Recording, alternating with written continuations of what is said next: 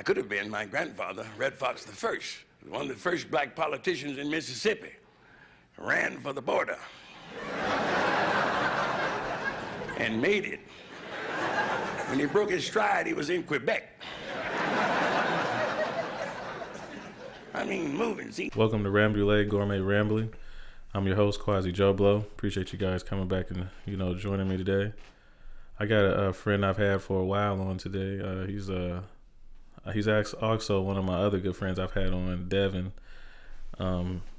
He's an artist and everything. I have his friend that he introduced me to, and we became friends and everything. So this is Andre Clark, and we're going to be talking about his journey just through life, and he's a comedian. So what's going on, man?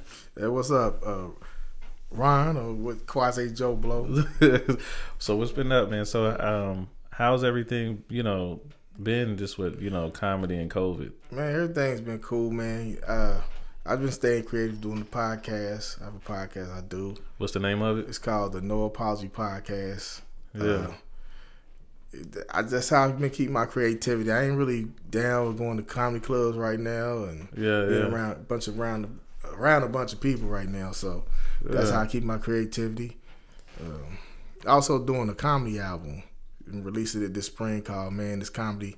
Went and recorded it in the studio and just got jokes and my old jokes and some new jokes in there. So, all right. So like with you being, because I've known when I first met you, you were funny off rip and everything. So was comedy something?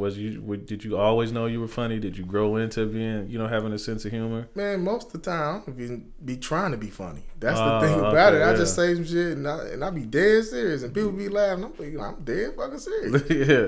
But yeah, people told me to go. I mean, you should do comedy. You should got comedy. Then I went to an open mic to see another comic here, and to see him do his first time, and I was like, I could do this. I'm like, it's a lot of these dudes are terrible. Yeah. I know I can do this. So I signed up for the next month, and I went up. I started October 10th, 2010. So yeah, it's been on from there. So when was the first time that you were told that you as a kid? Well, let me say with this, who were funny people that inspired you as a kid? Because I'm sure that, I think people that grew up, like even from probably the 60s on, people on TV had some effect on how we viewed ourselves or went about, from inspiration. Like who were some early people from, early years back you can remember that were inspiration? Well, always the usuals, because we saw what Eddie Murphy, Richard Pryor, Red Fox. Somebody for me, Sinbad. I think he don't get credit a lot. Sinbad. I liked Sinbad as a kid. Yeah, I liked him as a kid. I used to watch his specials. I used to watch the Robert Townsend specials on HBO. Yeah, it's a lot of people, man. It's like just shows, sitcoms from Give Me a Break. Different Strokes. A lot of things, man. It was a lot of comedies. George Carlin's another one. I love George Carlin's comedy. So, when you first started, was it through were you listening? Was it visual? Were you watching them on TV? Yeah, watching TV. When you first, cause I came up in the days when you had the big cable box and it was like a DJ crossfader. You slide the dial up and down. Yeah, I'm from them days. See, I was a managed little boy then too, cause back then Channel 25 that was the Playboy channel, and it usually was scrambled out. So what you would do was you would go past 25. You go to channel 32, 33, then you slide it back down past 25 to 17, 16 or something, then slide it back 25 and unscramble a little bit, you might see a nipple or something, some titties or something. So that's what we used to do. Yeah. Then, Cinemax after dark. I thought I was a managed little boy, man. Turn the TV all the way down. It's like they would still be moaning loud as hell. You trying to turn it down. Man, I'm telling you. Watching Emmanuel and Lady Chatterley, I saw them pink areolas. It changed my life, man. Yeah. So where like you say, being managed do you think that adds to the humor? Because I know it adds to it, man. Just thinking about the stuff I did as a kid. I got a whole set of bit where I do about being my childhood and stuff, being a kid. My childhood, it was pretty cool, man. So a lot of stuff comes from there. I ain't got no horror stories where I got abused as a child or, You know, my dad he left. Well, my parents got divorced, but my dad was still around. So I don't have that story where I don't know my daddy, and I had to, we lived hand to mouth. Which I grew up in Westwood here in Dayton, Ohio, but we wasn't fucked up, and I didn't know who my dad was, and I got beat, and I got whoopings, but I ain't get abused. Yeah, so I don't really have that story, because a lot of comics they got some dark stories behind their comic. Like, God damn, man. Like, you need to go see a psychologist.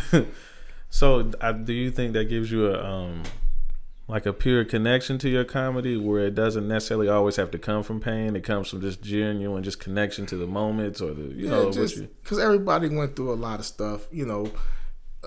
Like, to me, laughing is universal. A lot of things that we all go through, no matter the race you are, it's universal. Yeah. Everybody got in trouble. A lot of people know about the Playboy. The Playboy joke I just did there, but a lot of people know about that. A lot of people can relate to it. Yeah. So that's that's what I like about it. I just like the fact that the goofy thoughts in my head, people really be laughing at, and I be like, damn, they like that stupid shit. It's just goofy some shit I be thinking about. Yeah.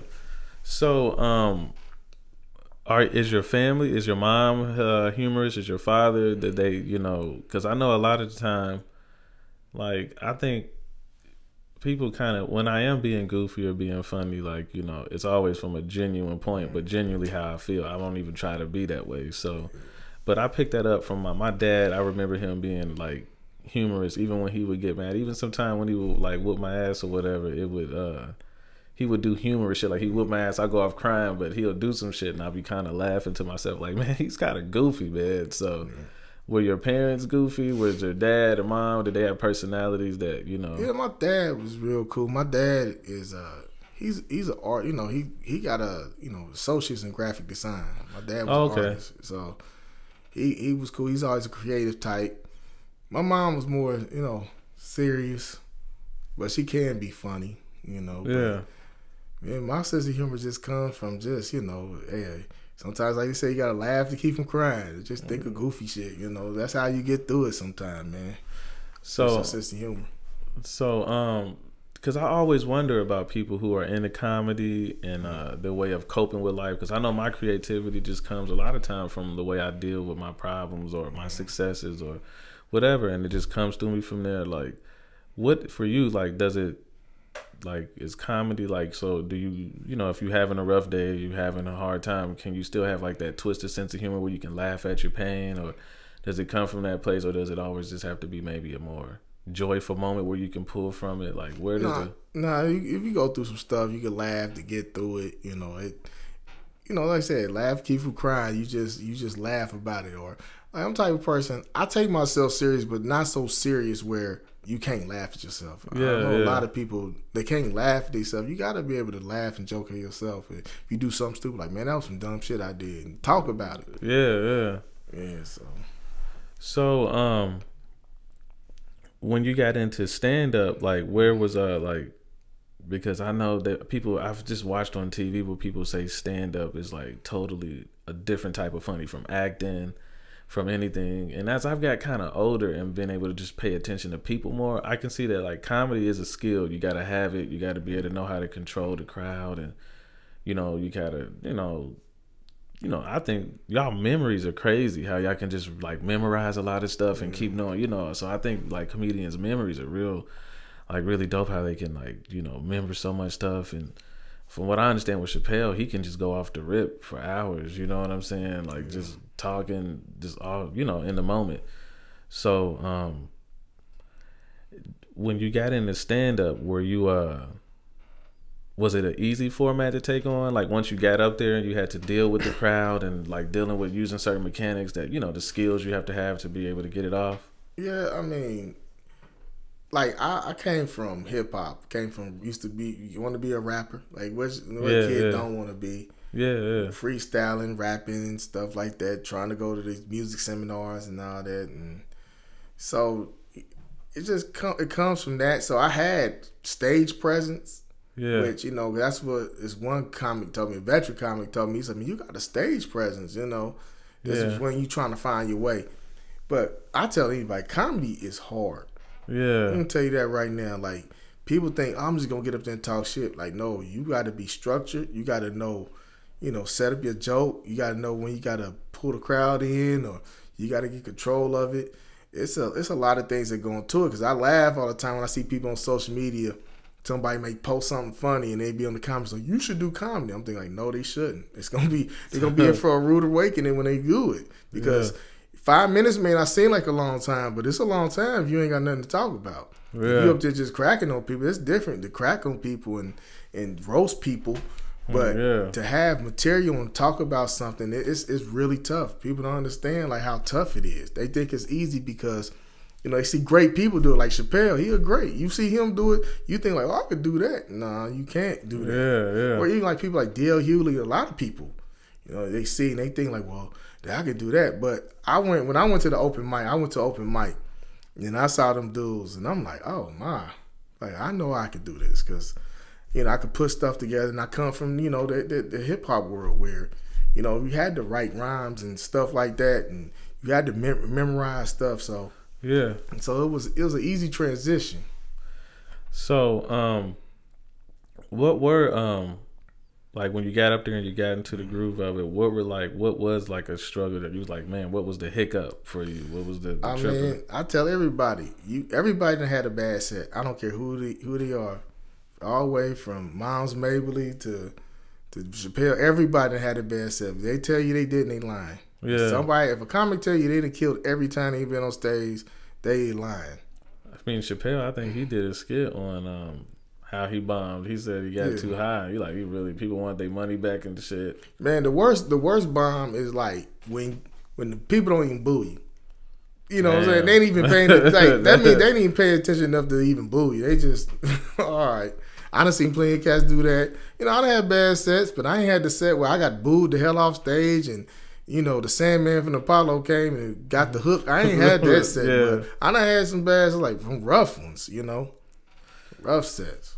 So, have you toured? I know you said you've been did you do in New York City, right?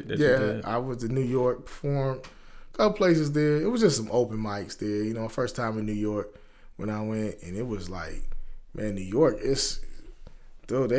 places will have like 4 or 5 open mics in one night. So you meet a lot of comics, and this is like most of their shows is just the comics, and somebody may bring their girlfriend or one of their friends. New York I feel like New York would get you, and I was told this, New York would get you like trained, like it's military for comedy, it's training for comedy, and LA is more if you want to do the acting. But New York would get you like you get you a solid 5-minute set or 10, whatever. And you keep working it, and it's like the training ground. So have you? I know you said you haven't been to LA when we were talking, off the mic and everything. But is that like, would you ever go there to pursue the acting? Because you got a personality, you gotta. I feel like the way things now, especially with the internet, you don't have to move to LA or New York anymore. Yeah. Because the internet, it's a lot of cats that blew up off the internet. I know a lot of internet comedians that them blew up. I'm not saying a lot of them are funny, but that's comedy is subjective art form too.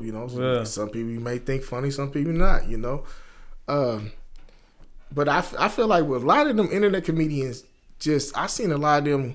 They'll come and they'll have like, when you headlining, you might do like 45 minutes, 30 minutes, and shit, after the first 5 minutes, it's like they should drop off. Because they're not ready for it, like people don't realize, like, man, it's rough. I just feel like when you get to that point where people are paying you to headline, be ready. Yeah. Like you'll say, it's cool to be on the internet. Yeah, it's cool to do the little Vine videos and Instagram shits and you doing your little skits. But, man, these people paying you to do a set, man, be ready. Be ready. Now, I can give props to that dude, HaHa Davis, because he said the first time he did it, he bombed. And then he went and got a mentor that showed him, like, look, man, this is how, when you're doing stand-up, he's like, I didn't know how much different doing stand-up was than doing my little skits on the internet. And I respect him for that. Yeah. So, I think it's really interesting how comedy seems to take on all forms because of, like, Instagram and TikTok and, the social media platforms. Yeah. Like I say, have you ever thought about doing skits? Do you ever think about Like, nah, because everybody does it. You know, I'm the type of person, everybody do something. I get turned off, man. Everybody want to do this, you know. So I'm not, I like TikTok. I got so tired of seeing them damn videos during this quarantine, man. Just every day somebody doing some TikTok stuff or doing a little dumbass dance or a dumbass skit. And I was like, oh my God. I can't stand the dudes that dress up like women and women do this, and I hate that shit. Yeah. I really do. So is originality like a staple for you? Is it always it has to come from there? They got to be original, and I done seen plenty. Man, listen, I done seen comics fight over jokes. Like in what sense? Like they felt like somebody stole their joke. Oh yeah. I was in Atlanta. I seen comics fight over that. That's crazy. Cause you know, think about it, if you got a great joke, that could be the difference in you eating ramen and eating steak. You know. Yeah. That could be the thing that blow you up. And but throughout the years, there's been a lot of comics though, joke stealing. I know I don't know if you know about Carlos Mencia. No, I mean I know him like loosely, but yeah, I know what you're talking about. And Joe Rogan called him out on that shit, which they say he's notorious for stealing jokes. It's a few cats you be like, oh yeah, it'll take your joke. So like and I watched something one time. I was watching it. What's that guy's name? He was the guy that did they took his voice for Viceland, and they he was talking about how it's just a ride or something like that. His name, I think his last name was Hicks. Bill Hicks. Is it Bill Hicks? Yeah, Bill Hicks. And I watched something about him, but I end up getting into watching some other documentary after that, and it was talking about like how powerful coming up with a genuinely good joke is, like money wise, like just getting you into certain clubs wise, like. So is it? What is the process? I've always been interested in coming up with a joke. Now, I'm not saying you got to tell me like, secret sauce or personal, but is it like, do comedians just sit down and do they write out the jokes, or do Me, I think the joke out first. Like, I'm going to have an idea pop in my head during the day. Then I'll write it down. Like, I'll outline some of the things I want to say. Yeah. Then I'll try to incorporate a joke. Then I'll say it over and over and over. Just thinking, just working on it. Like you go to the open mics. Open mics is like the gym. You going to work out and you trying to use the right wording, the right timing and stuff. That's what you're trying to get down. So them jokes, man. It may be new to people, but they didn't tell you a lot of comics have been working on jokes for years. Yeah. Years. So like, what does that mean? Working on jokes for years? Like, is it the same ones? Or just trying to find the right wording for it, timing for it. Yeah, man, it's a process. It definitely is a process, a long process. So, when someone like steals a joke, do they literally like watch you do it on stage and then take it and go do it, or some people? They done heard it or they done heard the joke, and sometimes they feel like a lot of like established comedians, they'll feel like, well, ain't nobody gonna hear him. He did this open mic. I'm gonna take this and when the person got the bigger spotlight, what can you say if you're gonna think you lying?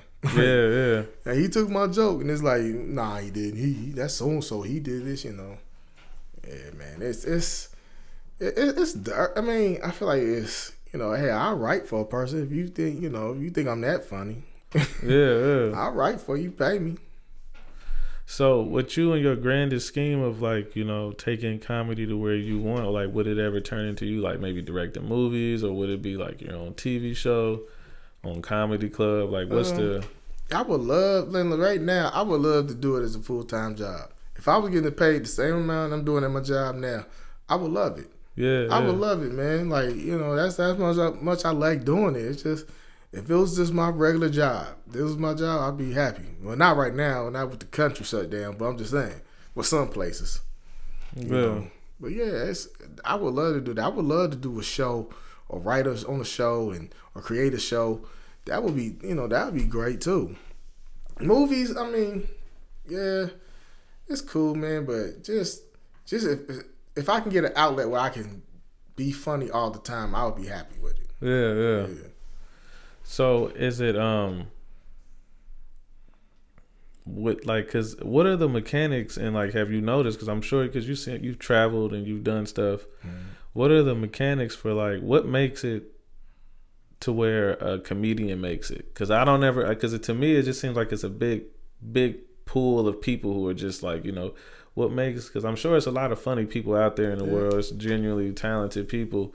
So like, what makes it to where they get to the point where somebody like picks like what made Jim Carrey get to the point to where somebody picked him and saw him out of all the comedians, or even what, like just looking back at I don't know, remember like Ari Spears and stuff like that, like what got people to the point to where, because I really liked what was it, Comic View, like that was one thing I loved as a kid. Like it was something that was real. I wish they would keep playing I guess they probably wouldn't be able to get it off now, but like what got people to the point to where like Chris Tucker got a stage, like, you know, when Chris Tucker was on Def Comedy Jam, he had only been doing comedy for I think 2 years. Damn. Yeah, I found that out. Like, yeah, he only been doing comedy for 2 years. Yeah. I wish I knew the answer to that, but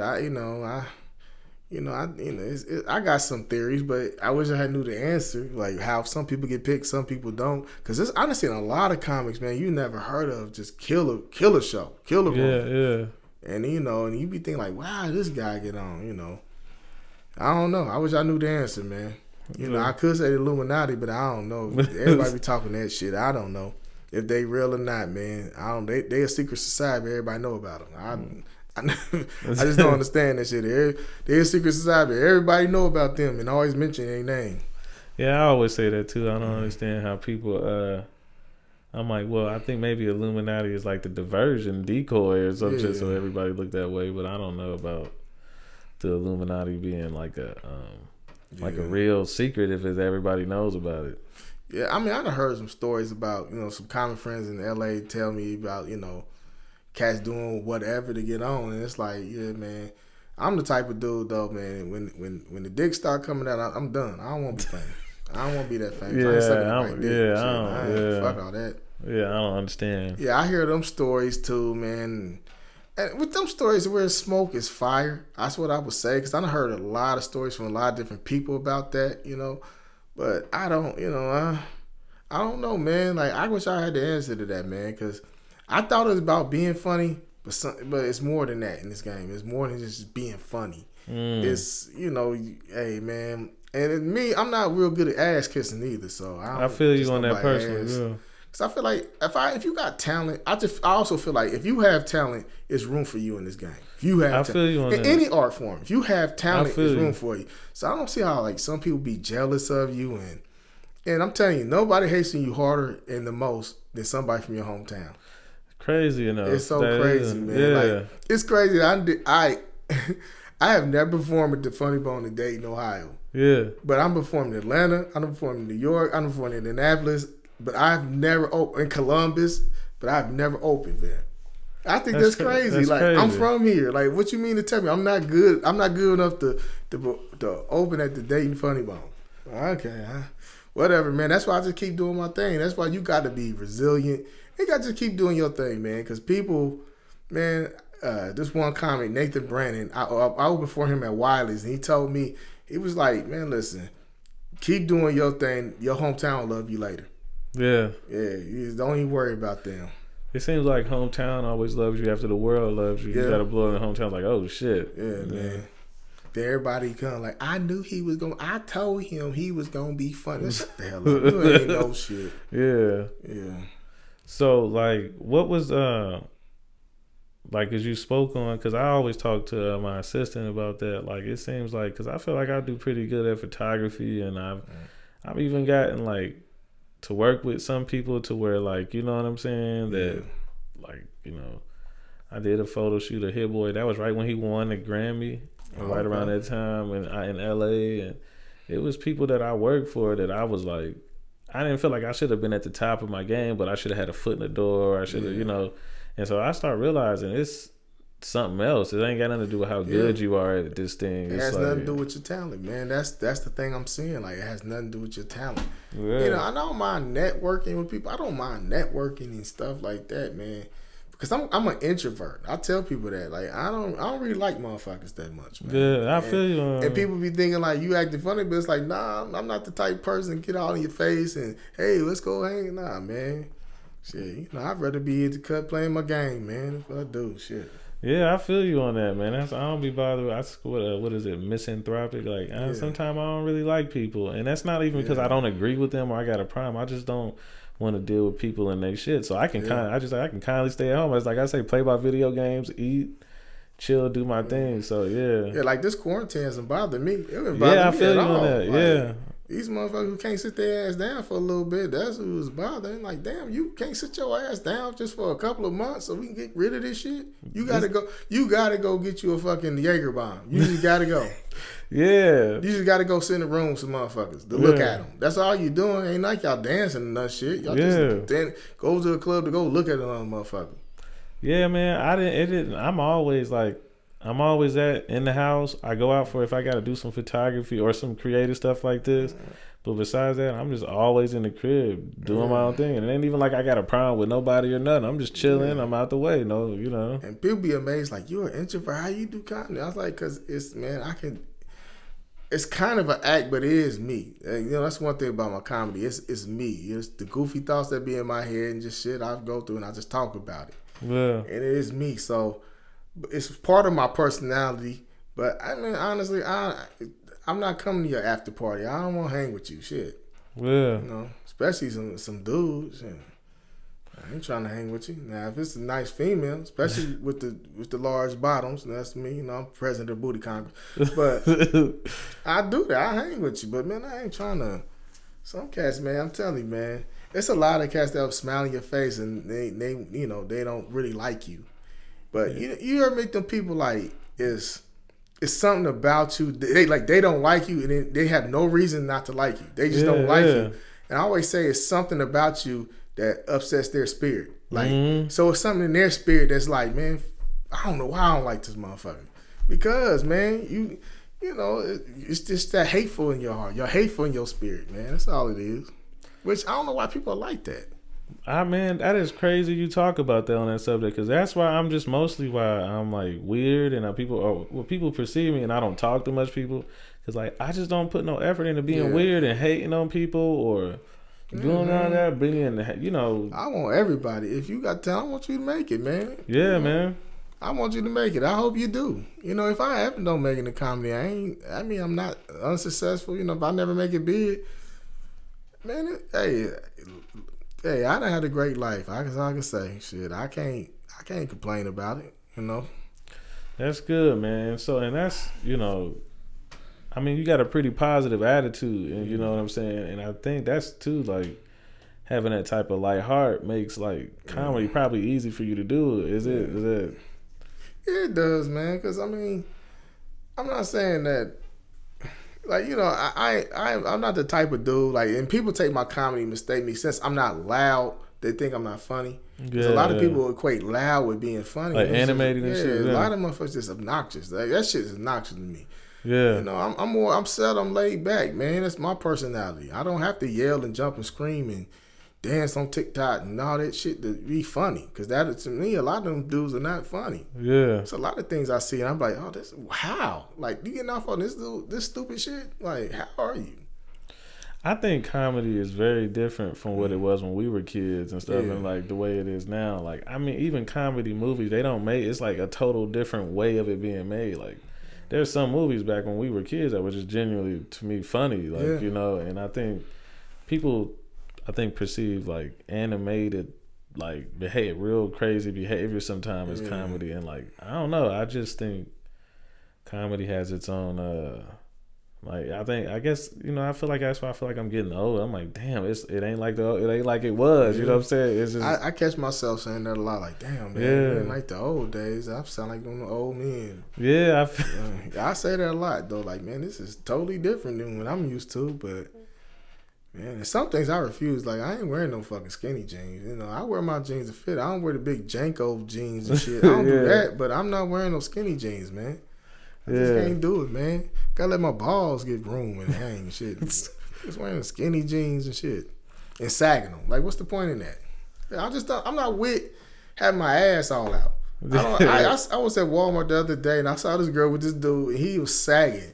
Ass all out. I'm like, and you with this dude? Like, you proud of this? That's crazy. That's man, old school. I'm like, this dude is advertising. Yeah. Pull your goddamn pants up. Your draws, motherfucker. I ain't seen nobody sag like that in a while. Like that's like the real like. I'm like, man, like I don't know. I guess because I'm older. Like I said, I'll be 44 this year, man. Yeah. September I'll be 44, and it's just I don't know. I feel myself just getting older and things like you just get set in your ways, and there's a lot of shit that you just be like, your patience is thin, man. Yeah. Now I see why when your parents come home, they're like, turn all that noise off. Yeah. Because you get older, you don't be on that bullshit. Yeah. So it's like far as with you and your family, are you the only funny one? Like, were you the annoying one out of everybody that was always cracking on people and shit? No, I was always cracking. My little sister, she took a lot of my jokes. So, but yeah, I was cracking, and I've always had jokes with people. Especially in junior high. That's what I used to do, man. I probably got people had me on the hit list. Right now, the day I just crack on them so bad, man. And it's like one of things. Don't let me find something out about you. Don't let me find out that your mom like this. We had these kids live behind me, and one day we was on the porch and their mom and dad was arguing over who ate the last piece of chicken. For real, this is for real. Hey man, listen, we cracked on this so hard. Oh, don't let us find out like at school you 16 in the 7th grade or some shit. Man, listen, we would light you up so bad. Like if anybody found out anything about you, man, or you can't read or something, man, we just crack on motherfuckers. Now, like I told you, I'm in education now, and it's totally different, man. I had a boy 16 in the 8th grade, and he was cool with it.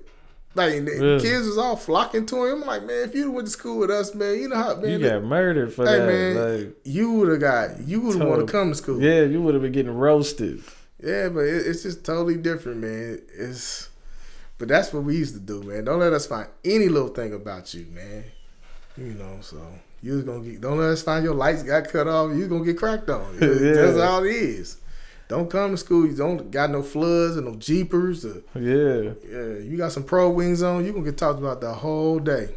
And I feel like that's the one thing I really enjoyed about really growing up in the hood, that it inspired a sense of wit. You had to be on your toes. You had to be able to see the angles, and that I think every black person. To me, I say like niggas is funny as hell. Like just our natural sense of being. We don't even be realizing it, and we be being funny. So.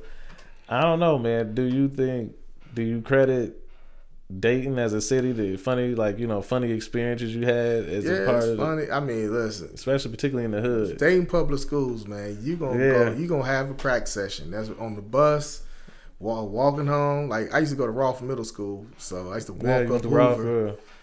Man, you cracking every day. That's what we used to do.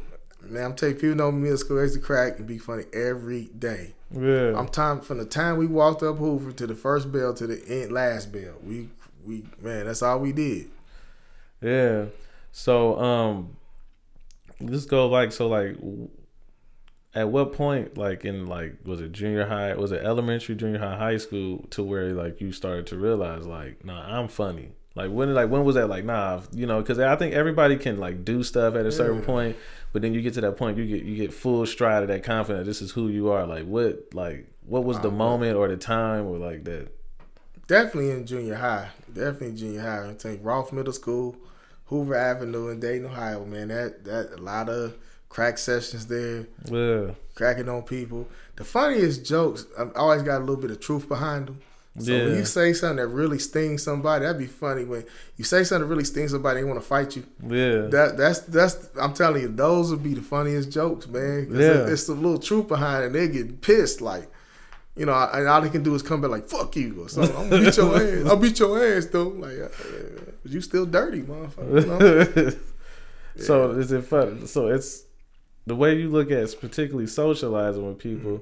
You like being able to maneuver people in a sense through being able to use comedy. You don't have to be aggressive. You don't have to be loud. Be aggressive. I mean, but sometimes you better know how to fight. Some cats you can't joke like that with.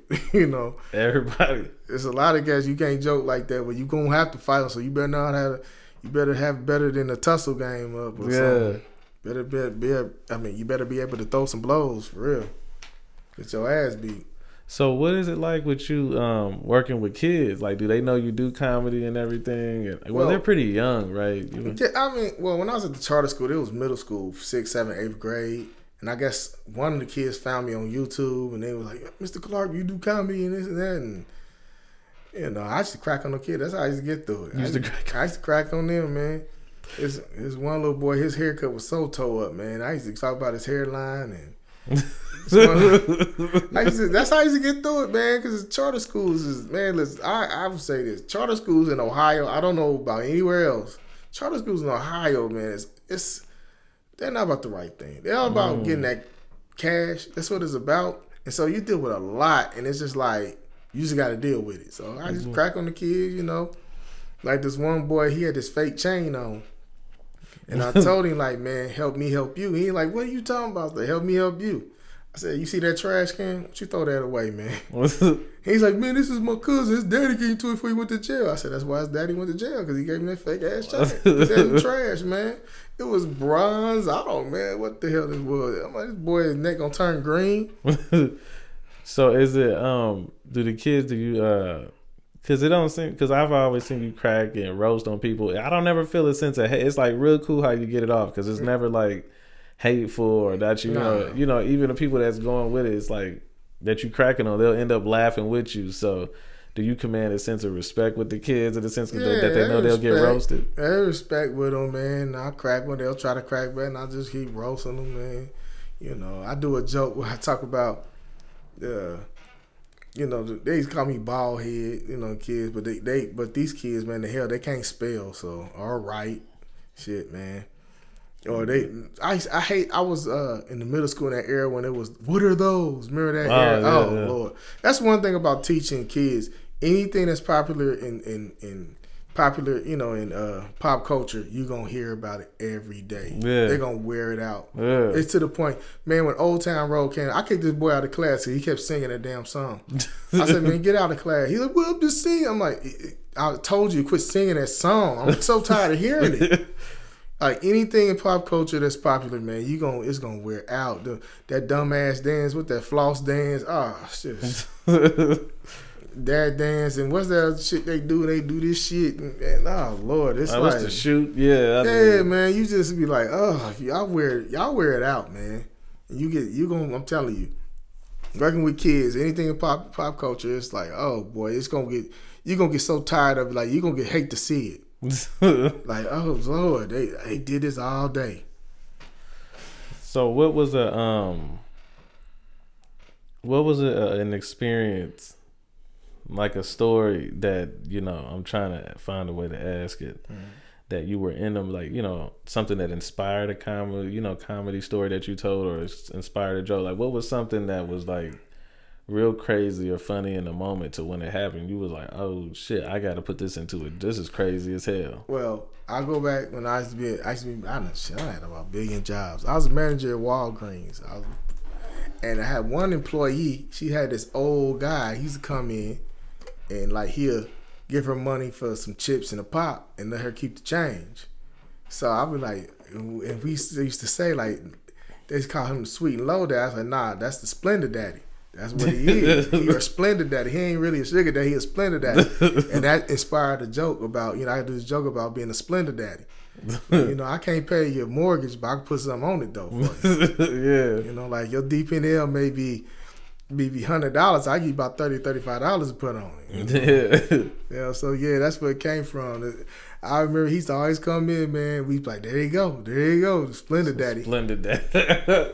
He's always buy her chips in the pop, maybe a little cupcake or something. He'll pay with a 10, like you can keep the change. I'm like, look at Splendid Daddy over here.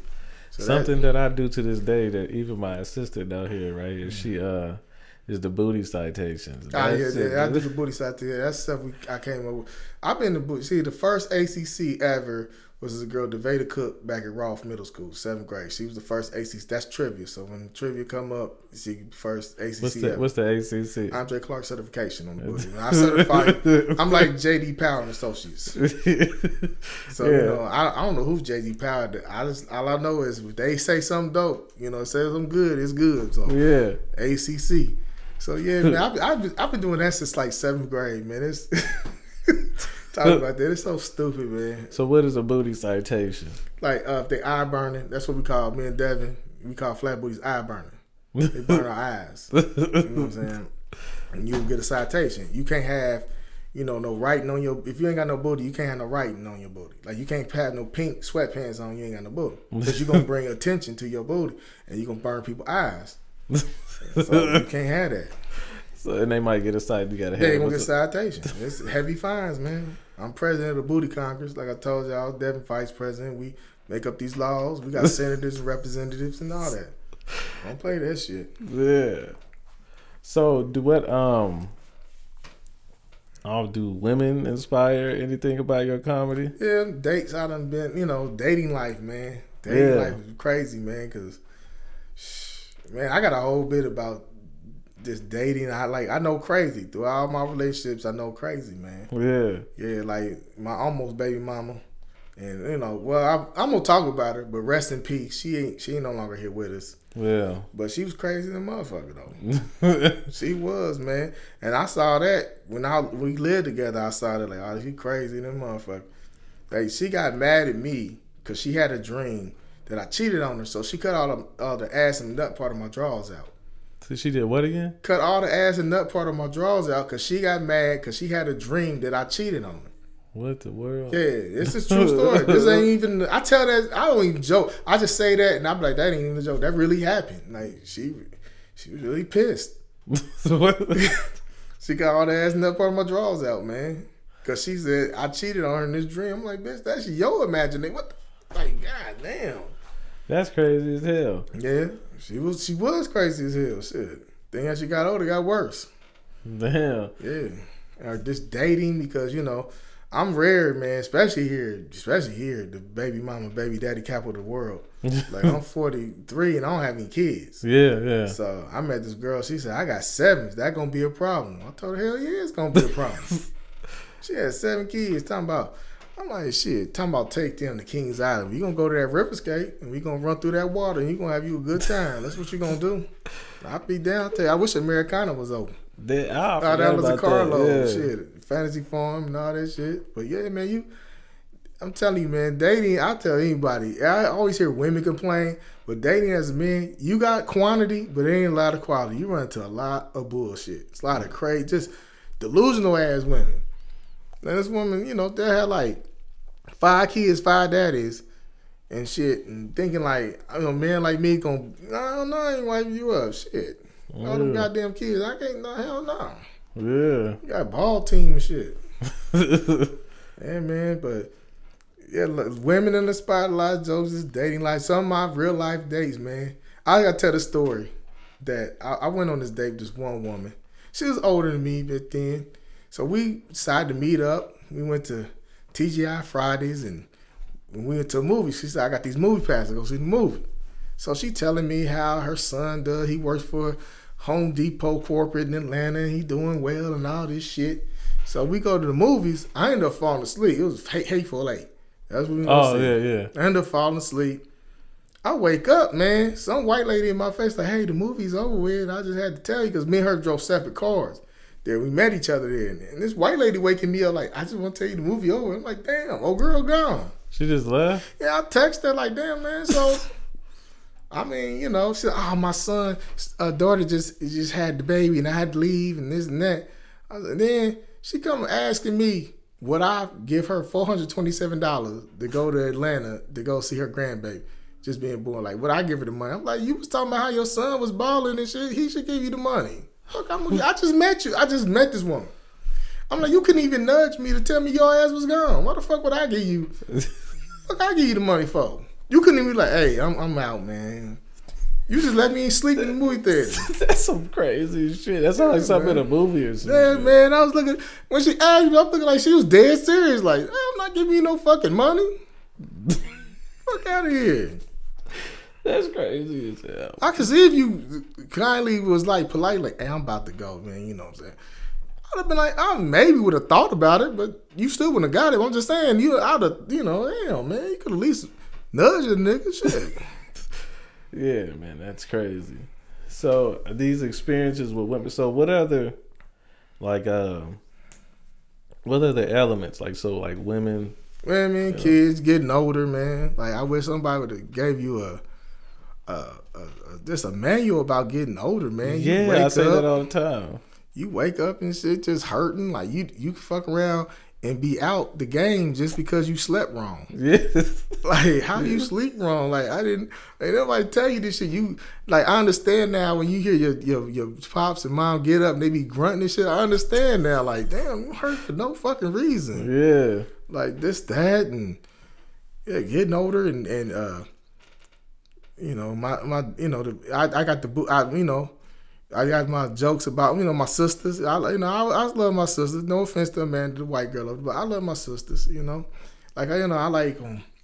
I like smelling motion hair care products, shea moisturizer, and smelling that burnt hair from the hot comb. All that shit turned me on. It's my childhood.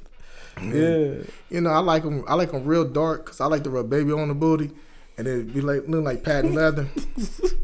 And then I like them light skin because you rub baby on their booty like Charlie rolls because their booty don't be all the way light skin. It be brown. And then that baby would like butter on the boot. You know what I'm saying? Yeah, man. So it's just stuff like that, man. And people love that joke. I did a joke, and people be liking that joke. I'm like, that's one of my ex-girlfriends was in the crowd one time. I did a joke, and she started laughing. She was laughing hard because I really did that. I did that with her. Shit, rub baby on the booty. Yeah. So, I want to go back to something in what you said in the beginning, where you said you were managed and like you would do the Playboy stuff and all of that era and stuff, because that was probably the 80s. 80s, yep. Yeah, early 80s.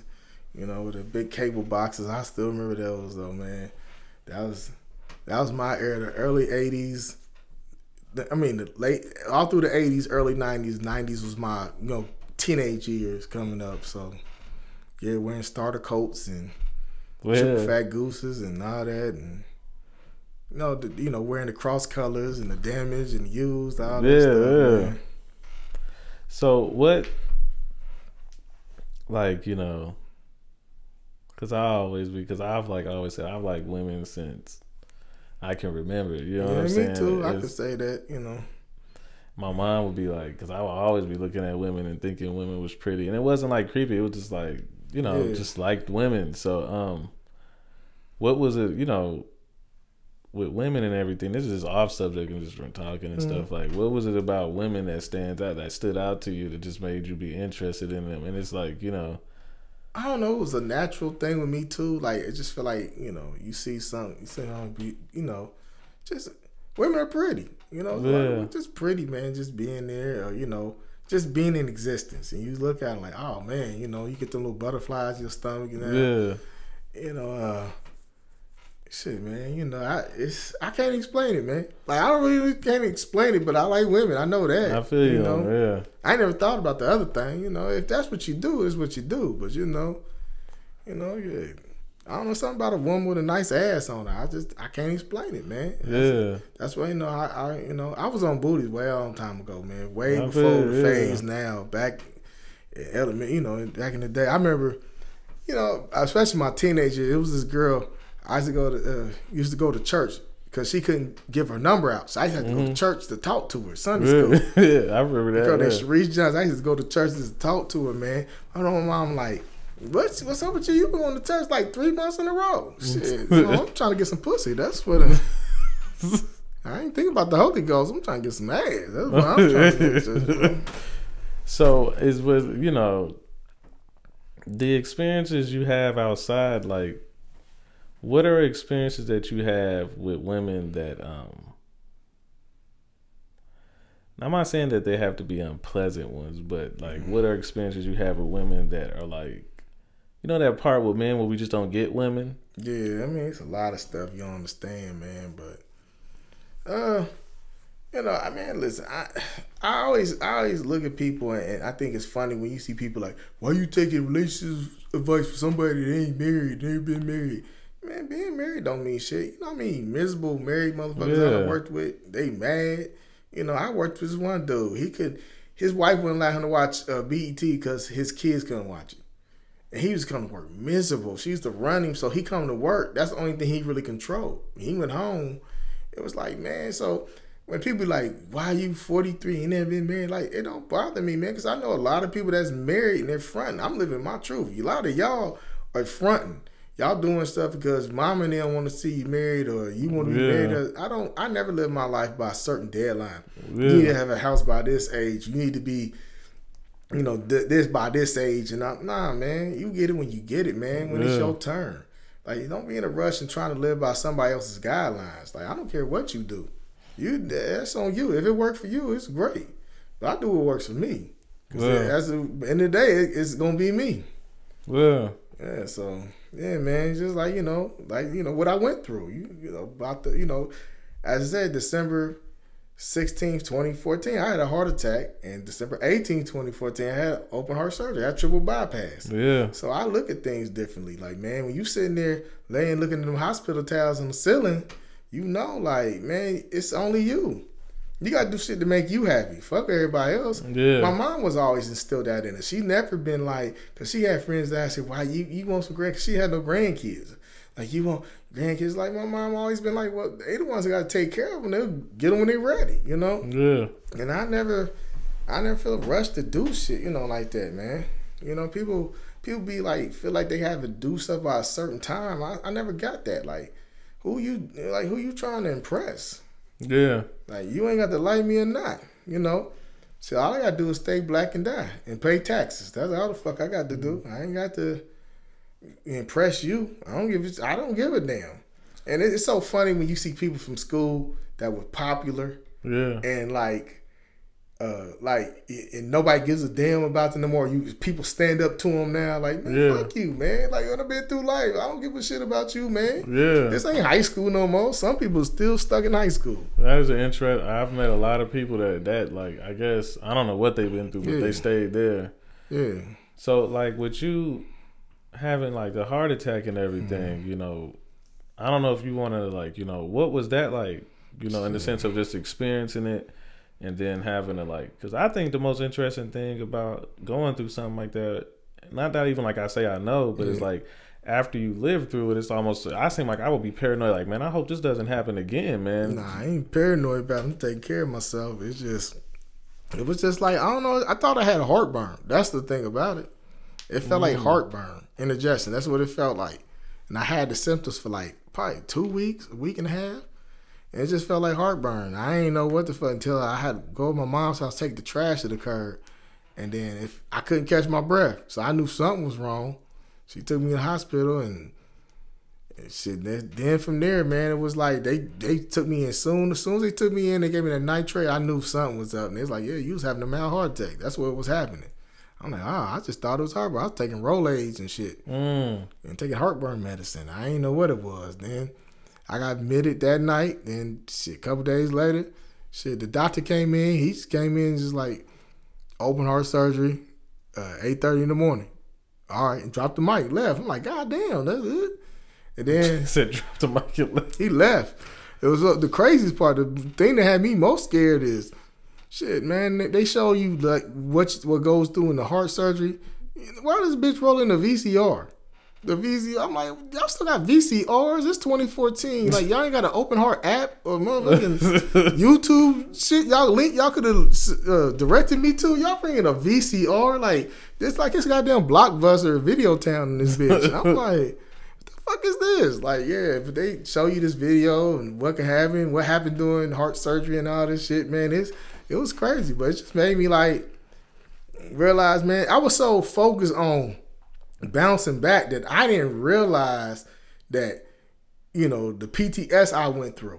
Yeah, that's like you so worried. I was worried about getting back, so I had to go and talk to somebody because you go through certain things in your action you do subconsciously you do, but you don't realize you doing this because you went through this you know, just trauma. Yeah. So yeah, man, it's cool, man. You know, it's you just gotta. I just take care of myself. It was because I had diabetes. I have diabetes.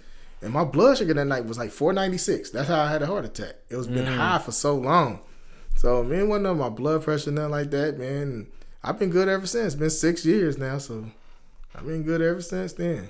Did that have a just going through those experiences and having a rebound from that? Did that have a profound effect on you being a comedian? Yeah, I mean, just like May said, I just want to do it now. I'm just gonna go strive for stuff instead of sitting out, because a lot of people talk you to death. Yeah. And being from around here, it was cats that will talk and talk and talk about what they gonna do. I'm about, okay, talk about it, get a plan, and then execute. Yeah. Quit sitting around and, man, we gonna do this and this. Man, just do it. Quit talking about it. So, do you ever joke about make jokes about your heart attack in the comedy? Especially about the damn VCR. I was like, God damn! I thought they was gonna play Never Ending Story or some shit. I'm like, fucking VCR, man. Like, I'm thinking grandmas don't even have VCRs no more. That's shit. Crazy, yeah. Yeah, talk about that. I got a joke about the heart attack and stuff like that. I talk about it. Yeah, man. Well, like I say, because I'm thinking about the heart attack. I had forgot that you had a heart attack, man. That was a while. What year was that again? 2014. Yeah, 2014. Yeah, so December 2014. Well, do you plan on if you ever get a chance to or do you how MF Doom passed and that was solid mode for me, and I always just thought he was gonna be somebody that was just rhyming and putting out albums until he was 80 because he was just good at. I just thought that it was never gonna stop. Yeah. And do you see it being like that for you with comedy? You're never gonna stop? Yeah, comedy is something you can do just forever, man. I feel like you could do it forever. You see, John Witherspoon was 75, 77 years old.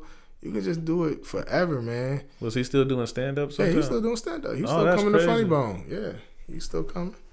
Yeah, man, I feel like comedy, music too, rap. I don't know why we try to put age limits on rappers now.